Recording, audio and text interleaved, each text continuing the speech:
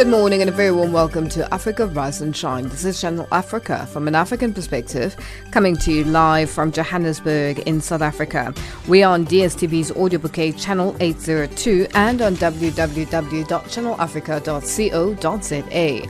I'm Lulu Gabu, in studio with Ann Musa, Tabiso Lohoko and Figile Lingwati. In our top stories on Africa Rise and Shine at the Sawa, tributes continue to pour in for South Africa's Minister in the Presidency, Jackson Mthembu. And South Africa's Public Protector appears in court. In economics news, South African Reserve Bank leaves the interest rate unchanged. And in sports news, the South African cricket team ready to play first series in Pakistan. But first up, the news with Ann Musa. SABC News, independent and impartial. From an African perspective. Aman Musa, good morning. South Africans have taken to social media to pay tribute to Minister in the Presidency, Jackson Mthembu, who died of COVID-19 related complications. Political parties say they will remember Mthembu for his passion for South Africa and being fiercely vocal on what he believed in. EFF Deputy President Floyd Shivambu praised Mthembu for his stance on land expropriation. Minister Mthembu was amongst the very few incorruptible leaders in government. He was one of the most dedicated and principled political leaders. He was not always blown by the wind. He always stuck to principle. We worked with him very well when he was a chief whip of the majority party and under his guidance of the ANC Parliamentary Majority Caucus. So amongst his legacies is the fact that South Africa is going to expropriate land without compensation. We say to Minister Mthembu that may your soul rest in perfect peace. Home Affairs Minister Aaron Motsoaledi has described the late minister and the Presidency Mthembu as a very principled man. The death of Minister Mthembu is very devastating to some of us. The pain is cutting very deep into the flesh of the movement and the government as a whole. Minister Mthembu was very upright and extremely principled. He's one person who never shy away from taking a particular stand. I was very close to him, but being so close does not mean if Minister Jackson Mthembu wants to differ with you, he's going to shy away from that. In his first full day in office, US President Joe Biden has asserted federal control over the fight against coronavirus, saying it would require a wartime undertaking to defeat the disease. Emphasis is being placed on testing, mask wearing and Biden's commitment to vaccinating 100 million people in his first 100 days in office. The BBC's Peter Bowers reports. President Biden has described the Trump administration's efforts, especially as it applies to getting the vaccine out, as a dismal failure. So he says he has a lot of work to do there. He's signing these executive orders, and 100 million vaccines in 100 days does sound ambitious, and he was actually challenged on that by one reporter who questioned whether it was ambitious enough, and he said, well, look, let's start somewhere. He is determined to make a dent on the growing crisis, and he has suggested that it could get worse before it gets better. South Sudan's army has sent a team to investigate the killings of civilians in Paloke, a town close to many oil fields in Upper Nile State. Local media reports that 7 people were shot dead as they slept in their homes by unidentified armed men.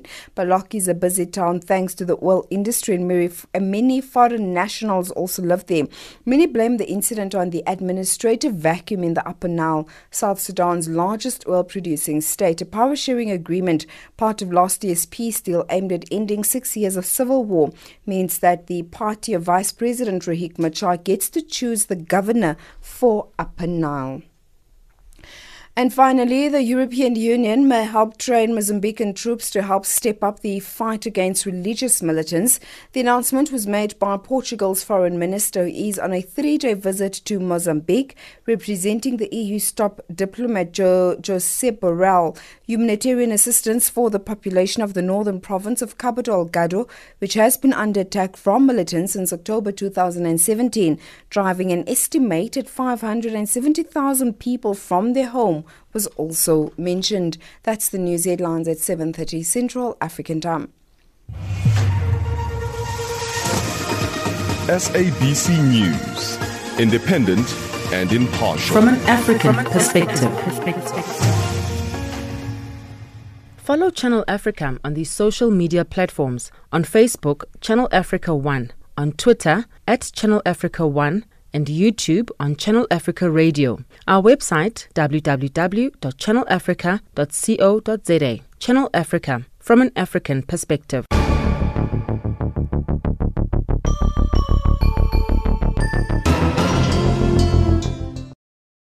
It's 7:06 Central African Time, and you're listening to Africa Rise and Shine, coming to you live from Johannesburg in South Africa. Our tributes continue to pour in following the death of South Africa's Minister in the Presidency, Jackson Mthembu. Mthembu died on Thursday due to COVID-19 related complications. He was admitted to hospital last week following abdominal pains and tested positive for coronavirus. He was 62 years old. Abongile Dumako has more. On the 11th of this month, Minister in the Presidency Jackson Mthembu took to Twitter and informed South Africa that he tested positive for COVID-19. The Twitter wrote, "Today I visited the military hospital in Tshwane to get medical attention for an abdominal pain. After undergoing tests, I tested positive for COVID-19. Plans are afoot to get my family members and close associates get tested as well." Up to this far, the tweet is the last one that he posted. Now the country hears of the news of his passing. Minister of International Relations and Cooperation Naledi Pandor has expressed her devastation at the passing of the 62-year-old Mthembu. Pandor hailed Mthembu for his immense contribution to the ruling party in South Africa. To be honest, I am totally devastated. I just cannot believe that Comrade Jackson is gone. He gave his working life, his youth, his commitment to our country, to the struggle for freedom from a school boy right through to his adulthood and even up to today. His presence in the ANC was just so, tremendous. On a political front, Jackson Mthembu, as the member of the ANC, played a huge role in different leadership positions from his hometown and province of Mpumalanga to when he was the national spokesperson of the ANC. Deputy Secretary General Jesse Duarte says his death leaves big shoes to fill. The space that he took will not be able to be filled very easily. We will always love him, and we're going to miss him dearly. And we hope that as we go on in the next couple of days, we will find a way to heal ourselves, but to understand that the real issue here is that we all have to mind the period we are in, and that COVID is not playing with anybody. COPE spokesperson Dennis Bloem says Mthembu died fighting and serving the country. It is a very sad day, not only to his family, but to the entire country. Jackson Mthembu died with his boots on. This man was there for the people of this country. Before he was appointed as minister, Jackson Mthembu was on the ground. We are very saddened. EFF has paid tribute to the late Mthembu, who served as the minister in the presidency before his untimely death. EFF Deputy President Floyd Shivambu says Mthembu was incorruptible and praised him for his stance and work on land expropriation. Minister Mthembu was amongst the very few incorruptible leaders in government. He was one of the most dedicated and principled political leaders.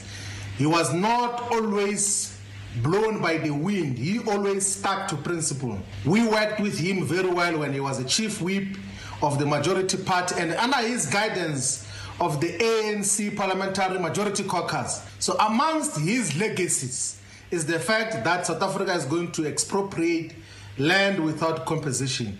We say to Minister Mthembu that may your soul rest in perfect peace.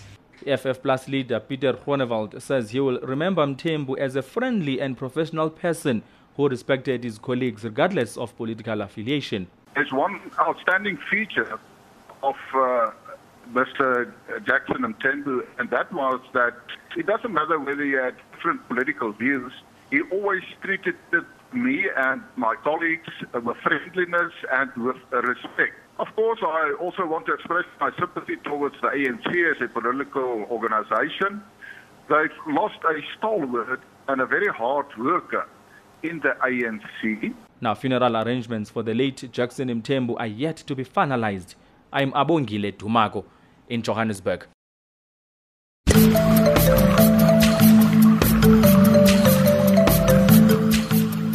This is Channel Africa, South Africa's official international public radio station on internet and satellite. From an African perspective. Guess what? You can now listen to Channel Africa using Silozi, Chinyanja, Kiswahili, Portuguese, French, and English, giving you an African perspective. Hi, my name is Tandalunye Ndlovu, and you are listening to Channel Africa. We love Channel Africa from an African perspective. Channel Africa, bringing you the African perspective.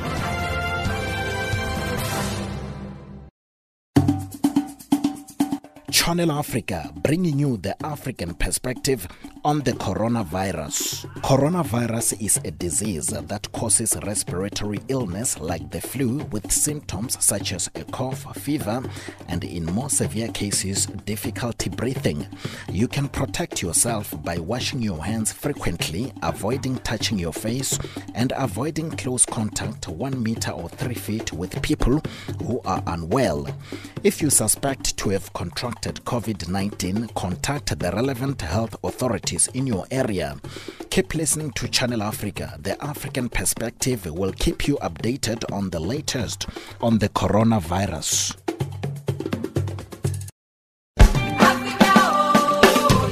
When I think back to my childhood, geographically, it reminds me of a time where I was black and only struggling, but at the same time, always reaching for something more, something bigger in a South Africa that was hostile.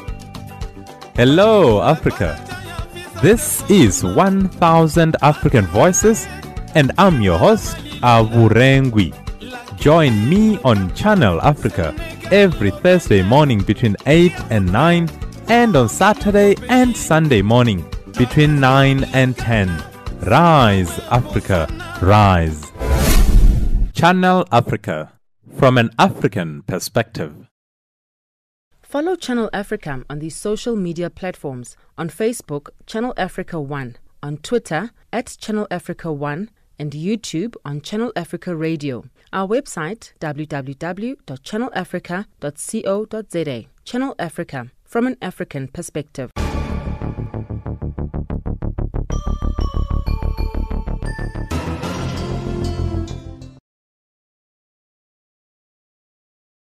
It's 7:13 Central African time, and you're listening to Africa Rise and Shine. We're coming to you live from Johannesburg in South Africa on DSTV's audio bouquet channel 802 and on www.channelafrica.co.za.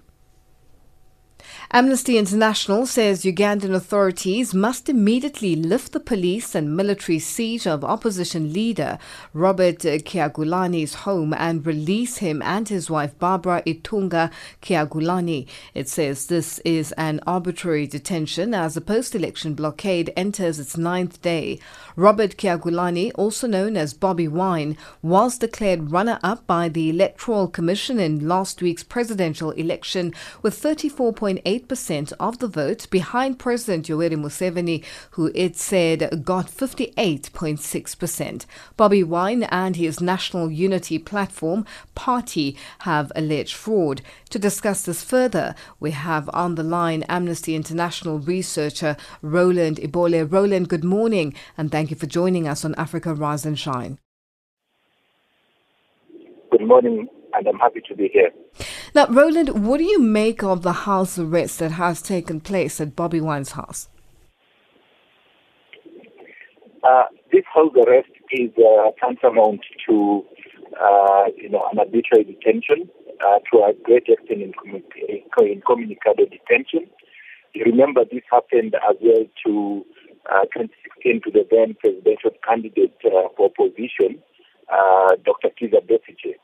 And so, happening immediately after elections, we see this as a ploy by government to prevent the opposition from challenging presidential election results in court. What are they exactly accused of, and what are the charges they may be facing? Exactly. So there is, right now, what the police say that this is a preventive, to prevent, Bobi Wine and, from meeting his supporters and creating chaos. But again, we can see, this is not, it's an uncognizable offense, whereby you just decide that you're going to arrest and hold somebody in their house for this number of days. I remember in Uganda, immediately after election, a grieving presidential candidate, has got until, within, they must file an election petition challenging results within 10 days. And Robert Chagulanyi or anybody else that is not satisfied with the results has until 26th of January to file their petition. So you can imagine preventing or holding, a presidential candidate that will be the results for this number of days. You're already disorganizing them and, preventing them from really going to court. And how have Bobi Wine's supporters reacted to the detention and the blockade? That is the other thing. You find that already Bobi Wine supporters have been arrested in large numbers.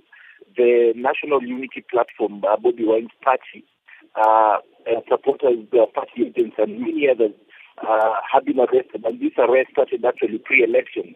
You remember on 30th December, we had, Bobi Wine's assistant, Nubian Lee, and others arrested for, inciting violence and, acts likely to spread COVID-19, which is a regulation that has been used to replace the Public Order Management Act that was initially used to arrest opposition supporters. And at that time, they arrested the supporters in hundreds. Immediately after election, again, they arrested the party agents and supporters across the country. So already the government, the state has immobilized his supporters and people that would have organized anything that would have been in some form of a process. So Uganda is going into a process whereby no one is really speaking into an election misconduct that loudly, because everyone is afraid. The military has been used to really intimidate the opposition supporters, and so we are seeing a situation whereby the government is succeeding in avoiding scrutiny and accountability. We've seen in media reports where Bobi Wine has come out pointing out the fact that people have come to his property, his security was threatened and his family was threatened, and now the house arrest. Has he said anything else after the house arrest has taken place? No, the only thing that he has said is that he's running out of food supplies. Of course, you know that on 18 January, military personnel stopped the U.S. ambassador from visiting him. The government said that one has refused to see lawyers that they are allowed to go see him. And Bobi Wine has said that, look, you cannot measure my rights, you cannot measure my freedom, you cannot decide who I see. And so I would say rightly so, he says that, I will not be able to see as in anyone. However, his lawyers will be in court, and I think this will be today, basically, to really see, the list of this house arrest. Now, what do you make of the intimidation of opposition supporters? You touched on the fact that some of them might be arrested already or, be intimidated by the leadership of the country. What else is taking place that we are not aware of?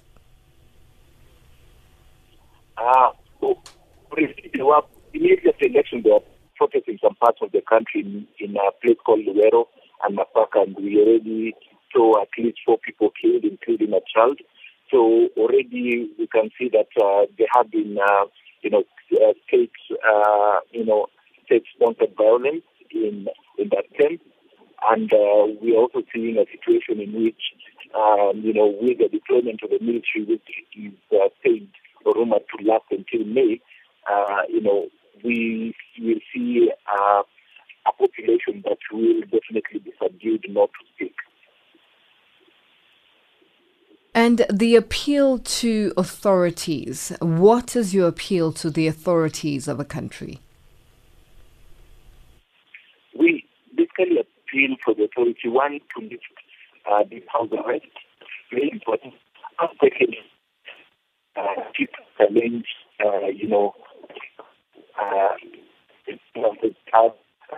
for court.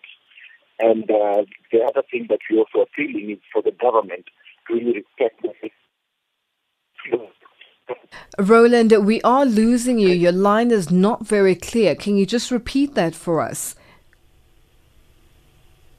Yes. Roland? All right, we seem to have lost that connection to Roland Ibole, who was just giving us an update with regards to what's taking place in Uganda and Bobi Wine and his family's house arrest and what their appeal is to the government of Uganda.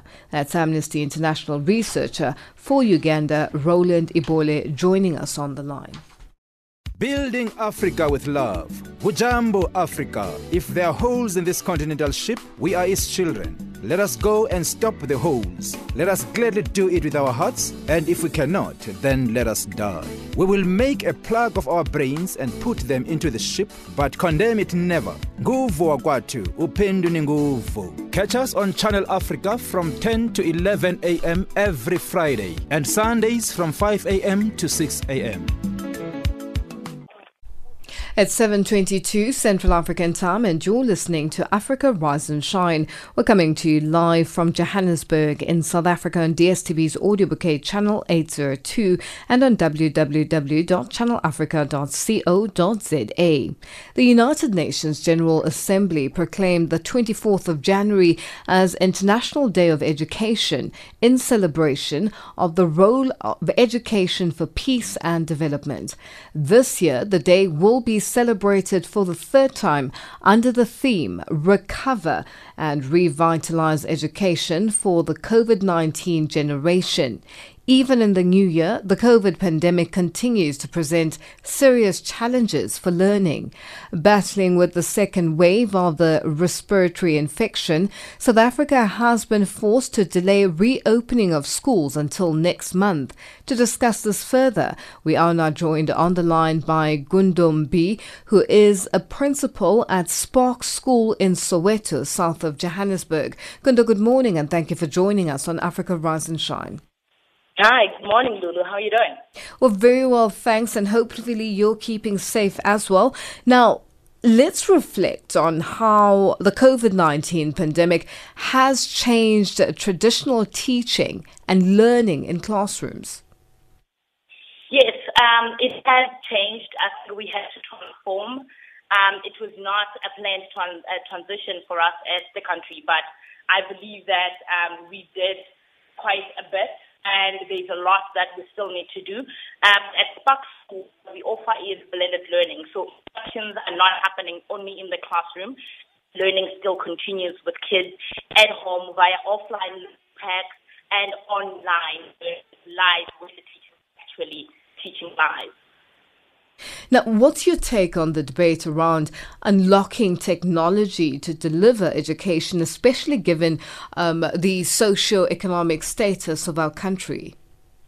I believe that education and technology needs to play hand in hand in this one. And our mission as Spark School is that we believe South Africa will lead global education. And for that to take place, technology and blended learning needs to get into our classrooms. It needs to be something that we're using because instructions doesn't consist primarily of lecturing to students who sit in rows and desks anymore. So we really, really need to engage and properly move with the time where we introduce technology in all classrooms so that we can cope more, especially during this difficult time. Now, the COVID generation and the need for new skills, what do you think an ideal curriculum should look like for both adults and children post-COVID? Okay, so like I said, for us to be ahead in education, we need technology. And the curriculum that we have as a country currently, it does work, but then it put us in the back foot when we had now find ourselves with this pandemic, where in our classrooms we don't have as much technology as we would have wished. And that means that some of our scholars in remote areas are struggling to actually engage with the content and learn because technology was not something that we focused on implementing in classrooms to give instruction. I believe that the curriculum we have right now, yes, it's great. We have come back and we are one of the countries who are ahead and tried and educate scholars during COVID-19, which I believe we are trailblazing. The only thing that we are looking in currently is technology and engaging it in our classrooms. But they are not just Spark schools, but there are other schools who have already engaged with education, where blended learning has always been a focus. So I believe that we just need to actually learn and look at home at what's being implemented by other schools and just implement in government schools. Now, Gundo, in terms of the postponement of reopening of schools, and it's literally just around the corner now, your plans as Spark Schools following the postponement, obviously, as you've touched on the fact that you've gone online, what are the plans going forward? And will you be opening come, the 15th of February, or is it a week earlier? We will be opening on the 15th of February. I believe that one of our core values, which actually spells out our school name, is service, assistance, achievement, responsibility, and kindness. And in service to our country, we are going to be opening on the 15th of February with everyone else. But we are going to continue to offer different modes of learning to our parents and our scholars. So we will have your cohort kind of face-to-face learning happening where a child comes to school today and then another one comes tomorrow to try and avoid that link between the two groups and just try and protect the kids as far as we can. We will still have parents who opt to say, I don't want to take my child back to school right now. I just want to learn online. You'll still have teachers delivering instructions online. It is traditionally the same timetable, the same lessons happening in live sessions. And then we're going to have parents who say, I might not have data. Okay, just as parents are saying, I don't have data, technology, Eskom and load shedding is a reality. So therefore, I would rather come and pick up a pack and come and drop it off for the teacher to give me feedback. And then that's how we've had. We implemented this last year in 2020. It has been highly successful. We have had kids who just learn online. So that's just our thing. We are going to go forward and offer the parents the education that we promised and try and make sure that South Africa leads global education. Now, Gundo, your message in commemoration of International Day of Education? I believe that if you're a teacher out there, I want you to just pat yourself on the back. You are a hero. You have done an incredible job during this pandemic.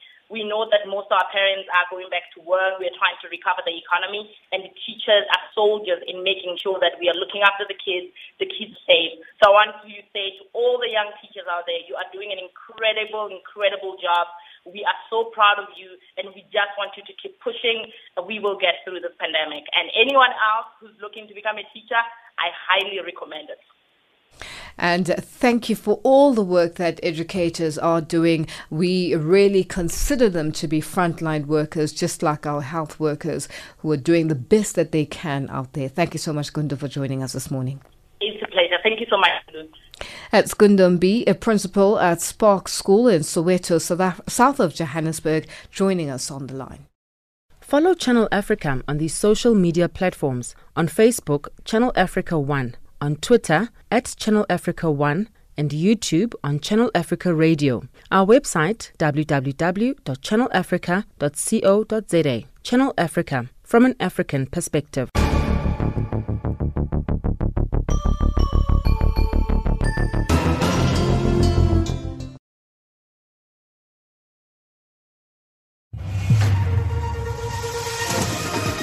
SABC News, independent and impartial. From an African perspective.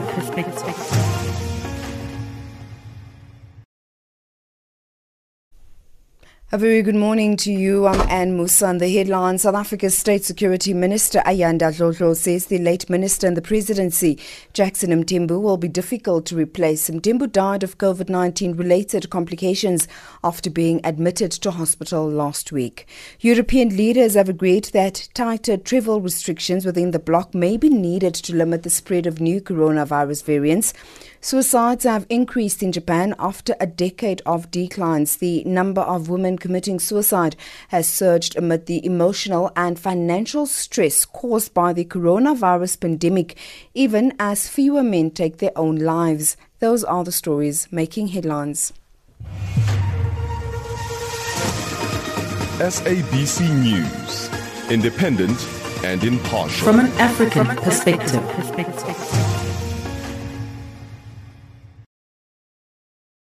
It's 7:31 Central African Time and you're listening to Africa Rise and Shine, coming to you live from Johannesburg in South Africa.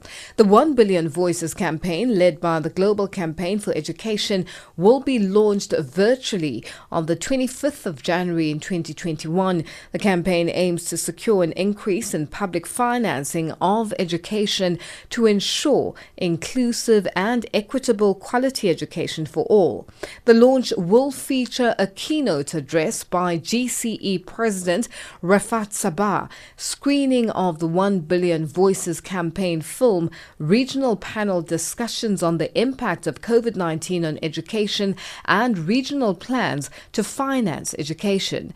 To tell us more about this campaign and the launch, we are now joined on the line by Grant Kasowanjete, GCE Global Coordinator. Grant, good morning and thank you for joining us on Africa Rise and Shine.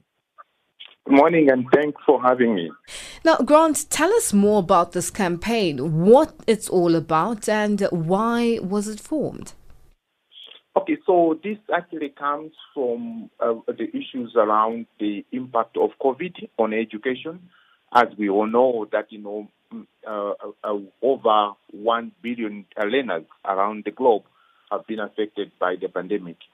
And we know that, through this, governments have had to reprioritize their budgets, and most of them have been cutting money from education. So this campaign wants to elevate the impact that this pandemic has had on learners. At the same time, also draws governments to put more resources on education, that education shouldn't be, the place that, governments have to be cutting resources, but rather adding more, because education is a solution, to the pandemic. So this is what this campaign is all about. We will be taking impact stories, from people around the globe and elevating them so that people can really hear the real stories of how people are being affected by COVID, and in particular how our learners are being impacted by it. Just speaking on education and how governments can get more involved in the financing of education, on the first part, how is this campaign going to assist in this regard to ensure that governments continue adding more resources to the public services, especially on the education front? And with the World Bank, projecting that a potential 10% cut in education budgets due to the COVID-19 pandemic could be on the cards, what do you think should be done for these rollbacks on education financing to be stopped? Yes, I think, there are various ways on how government can raise more resources, because I think this is how we need to approach this. we know that, in most of the countries in the global south, they are still using the old tax regimes. What we're calling on government is that they need to revisit the tax regimes that they have. They need to increase the tax base for them to be able to raise enough resources. Secondly, there's also an issue of debt that our governments are taking in, day out. What we're calling on the international community and even the lenders is for them to cancel this debt. This is not the time for governments to be loading their budget with debt repayments. If we can save these two, if we can push for these two, number one, increasing of the tax base, number two, discussing and negotiating with all the lenders out there to cancel the debt, governments will have enough money to pump into public services, including education. So basically, the campaign being launched on the 25th of January, tell us a bit about it in terms of the launch and how people can be a part of the virtual event.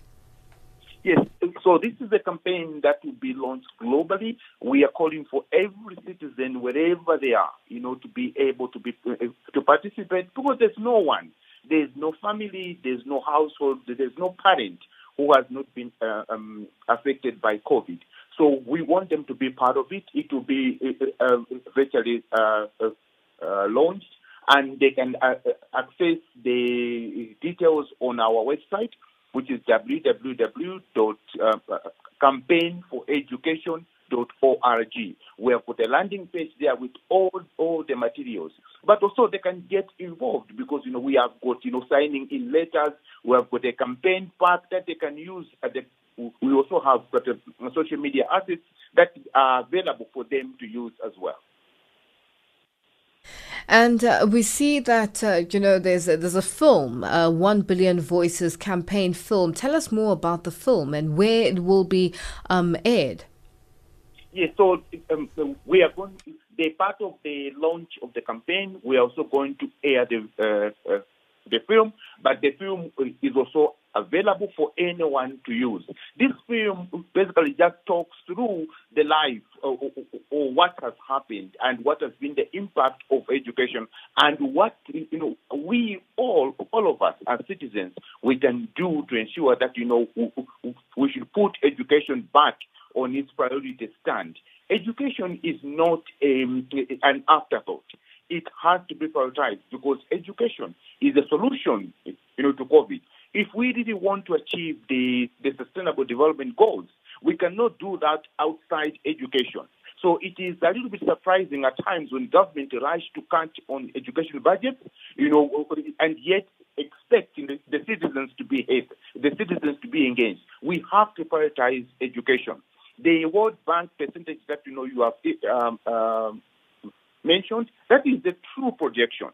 But we can plow back that 10% by having innovative financing mechanisms like the increasing of tax base, renegotiating the loans that government has, so that funds can be put into public services, including education as a whole. So this is a call to everyone, every citizen, to be part of it. That is why we have even named the campaign to say 1 billion voices, because we want to take every learner who has been affected, take their stories, so that people can hear the real stories from the citizens and the learners themselves.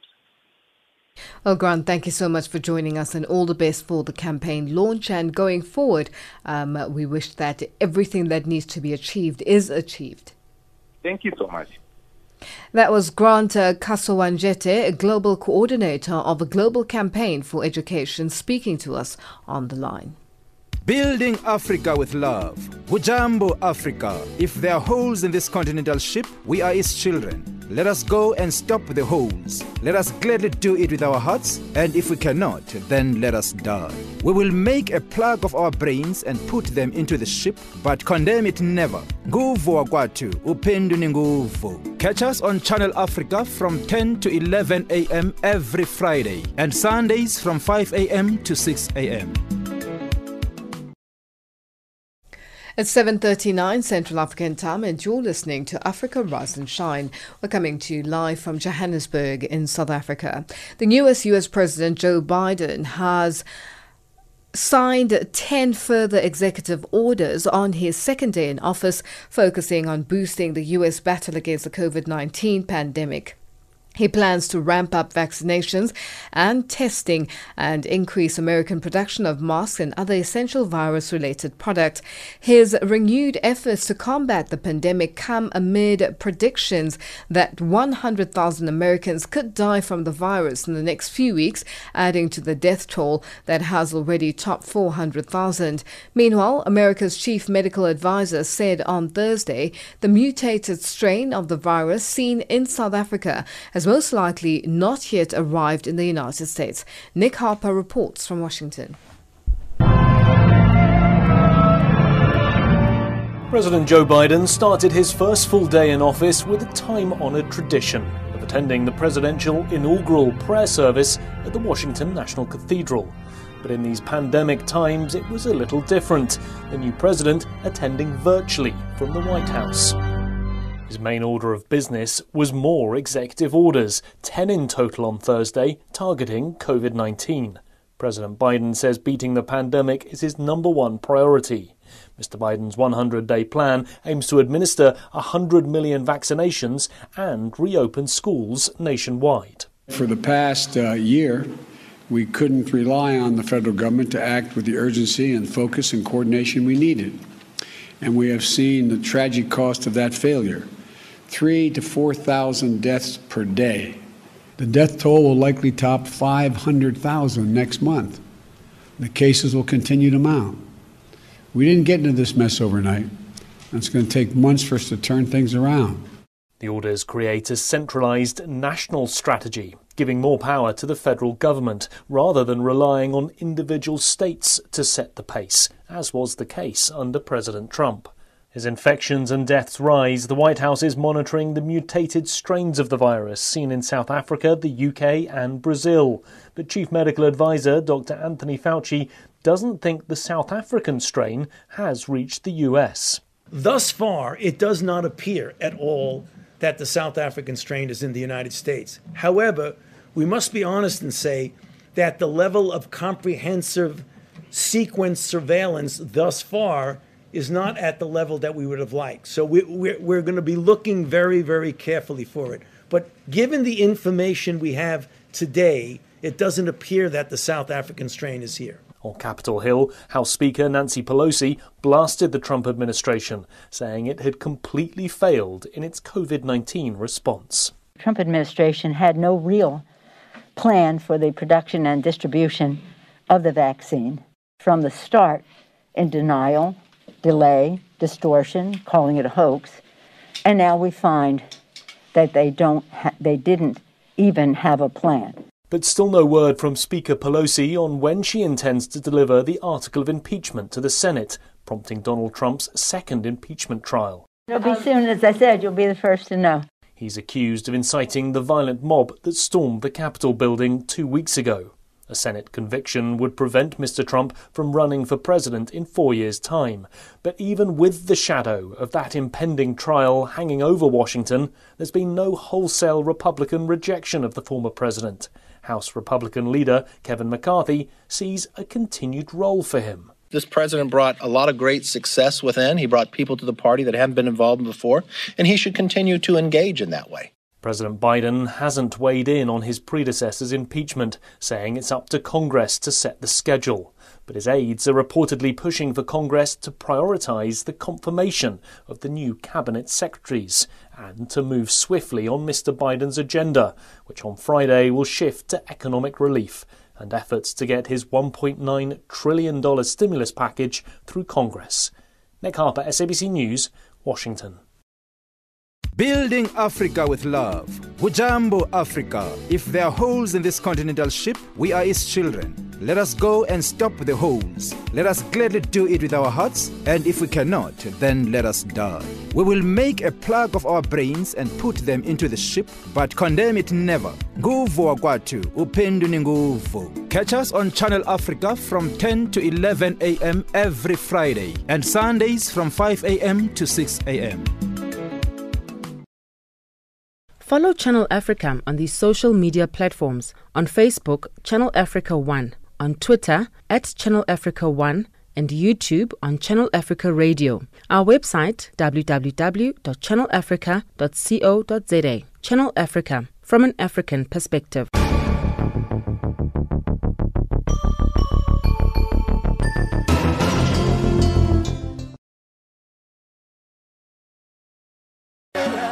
Tune in to Vision 2030 with Ona Pateke and Tabile Masugu, the new show revolving around the Sustainable Development Goals and Agenda 2030. Every Tuesday 10 to 11 a.m. Central African Time. Connect with us on all social media platforms at Channel Africa 1, #Vision 2030.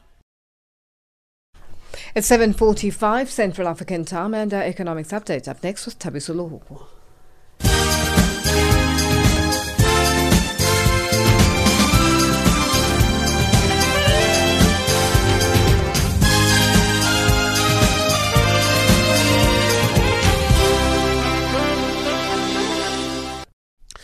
A very good morning. I'm Thabiso Lohoko and this is Channel Africa. The South African Reserve Bank Governor, Lesetja Kganyago, says the current low interest rate environment can support the economy. He was addressing the media on Thursday after the bank's 5-member Monetary Policy Committee decided to keep the repo rate unchanged at the current 3.5%. We still believe that the monetary policy stance is very accommodative. When you look forward over the forecast period, you will actually realize that for all of this year and the next 2 years, policy rate is below what we believe to be the neutral rate. And we have decided to keep it there precisely because we are worried about the state of the economy, one, but more importantly, that we actually do not see demand side pressures to the inflation outlook building up. The National Union of Metal Workers of South Africa, NUMSA, has called off its strike at Max Steel plants across the country after the company agreed to redeploy workers that were retrenched. Workers embarked on strike on Monday to demand that their colleagues be reinstated. Last month, 99 workers were retrenched at the steel producing company. NUMSA spokesperson Phakamile Hlubi-Majola says, according to the agreement, Max Steel must attempt to replace retrenched workers in vacant positions before the end of next month. Furthermore, the settlement ensures that all retrenched workers will retain all monies paid to them, including the severance pay that they were paid prior to them being retrenched, even if they are rehired into a new position. We've also secured in the agreement that all employees who participated in the strike will be paid their wages and benefits in full, even if they down tools during that period. Therefore, the no work, no pay principle does not apply. Nigeria's biggest commercial lender, Access Bank, has identified 8 African countries for potential expansion into the coming years, including Namibia. If successful, competition is expected to be heightened in the country since Access Bank is said to be an aggressive institution. Access Bank's ambition to branch out is aimed at benefiting from a continental free trade pact that gave its first breath on the 1st January this year. The bank currently operates in 12 countries, following a series of acquisitions ranging from Kenya to its home market, Nigeria. As a part of measures to prevent an increment in pump prices of petroleum products and ensure their steady supply, the Zambian government has waived a 25% excise duty on diesel and reduced the tax on petrol from 2.07 Zambian kwachas to 64 ngwi per litre. Minister of Energy Matthew Ngua says oil marketing companies will now be importing finished petroleum products under the waivers from the 1st January to June this year. Ngua told a media briefing yesterday that the importation of fuel fell under the waivers offered to 87 OMCs is expected to stabilize supply of fuel in the country. Kenya Power has started hooking up small and medium enterprises with small meters in a project expected to cover 55,000 businesses by the end of June this year. The meters are expected to help the firm protect its revenues, giving it capability to switch off defaulting customers remotely, but also reconnect them fast in case of outages through automatically generated surveillance alerts. Now, the company started rolling out the devices by replacing postpaid meters for its large customers, which contribute to the biggest chunk of its revenues. The US dollar is trading at a 379.73 Nigerian naira, 10.84 Botswana pula, 1093 Kenyan shilling and a 2131 Zambian kwacha. In BRICS currencies, we'll start in Brazil. $1 US there is trading at 5.31. Russia 73 rubles 62. India 72 rupees 91. In China, a dollar is changing hands at 6 yuan 46, and in South Africa it's trading at 14 rand 87. The US dollar is also trading at 72 pence to the British pound and 82 cents to euro. Looking at commodities markets, gold is trading at $1,863 and platinum $1,112 per ounce. Brent crude $55.60 a barrel. From an African perspective, I'm Tabiso Lohoku and this is Channel Africa.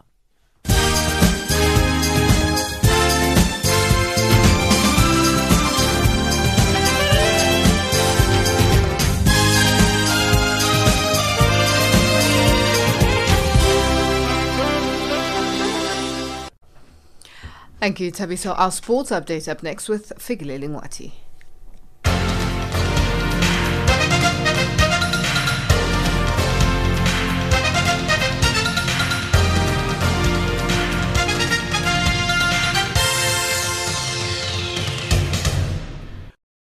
In our sports update, we begin with football news. World Football's governing body, FIFA, has published a strongly worded statement amid reports some of the world's biggest clubs could form a new competition. FIFA has threatened to ban any player or club involved in breakaway competitions amid renewed talks of a European Super League involving some of the world's biggest teams.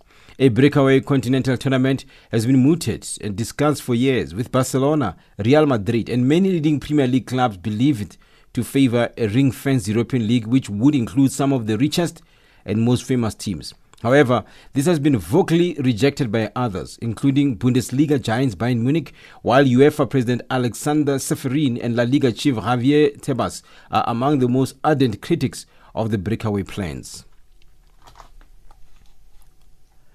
The South African cricket team is all set to play its first series in Pakistan in 14 years. The South African team arrived in Karachi on Saturday. They are set to play 2 tests and 3 20s. SABC Sports cricket analyst Xolele Sochalelwa says the Proteas will play under tough conditions. Tough conditions. And I mean by tough, it's a situation that none of those players would have found themselves in. I mean, if you look at the IPL and the sort of security that is around the IPL, and at times players would come across situations where they're being escorted by perhaps the army or, high level of enforcement with live wire machinery. And so the difference now, touring to Pakistan, it's not only that, it is a situation of a biobubble or biosecure environment. Kolele says playing cricket under the biobubble secure environment is an expensive exercise. At the very last hour to organize themselves a chartered flight to Karachi, which was something which was costly, first of all, but in also trying to avoid any cases of COVID and coronavirus. But it's certainly a different series for all of those players. None of them would have toured Pakistan.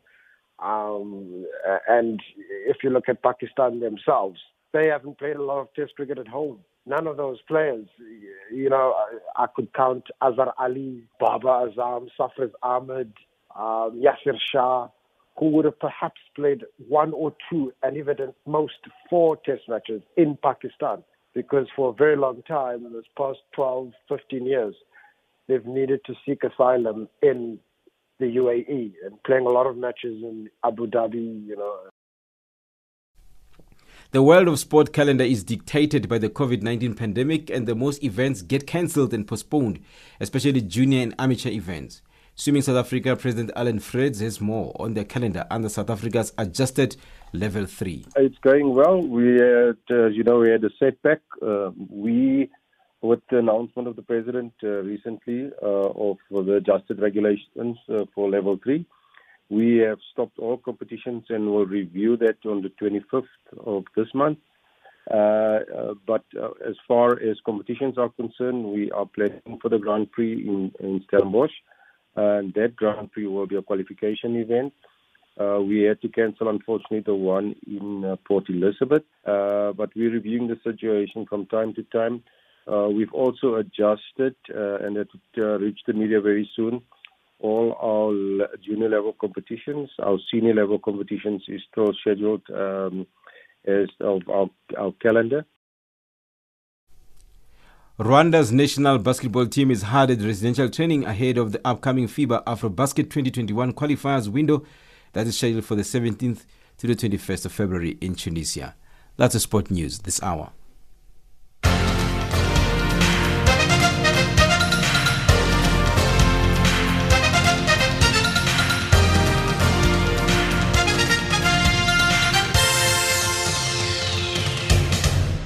Africa, rise and shine.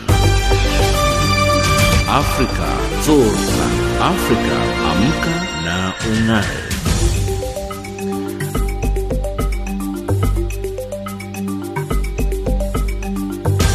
That wraps up Africa Rise and Shine today and for the week. From myself, Lulu Gabu, producer Pumuzo Ramagaza, technical producer Wiseman Manglele, and the rest of the team, thank you for joining us. For comments about our show, send us an email at info@channelafrica.co.za or tweet us at Rise Shine Africa.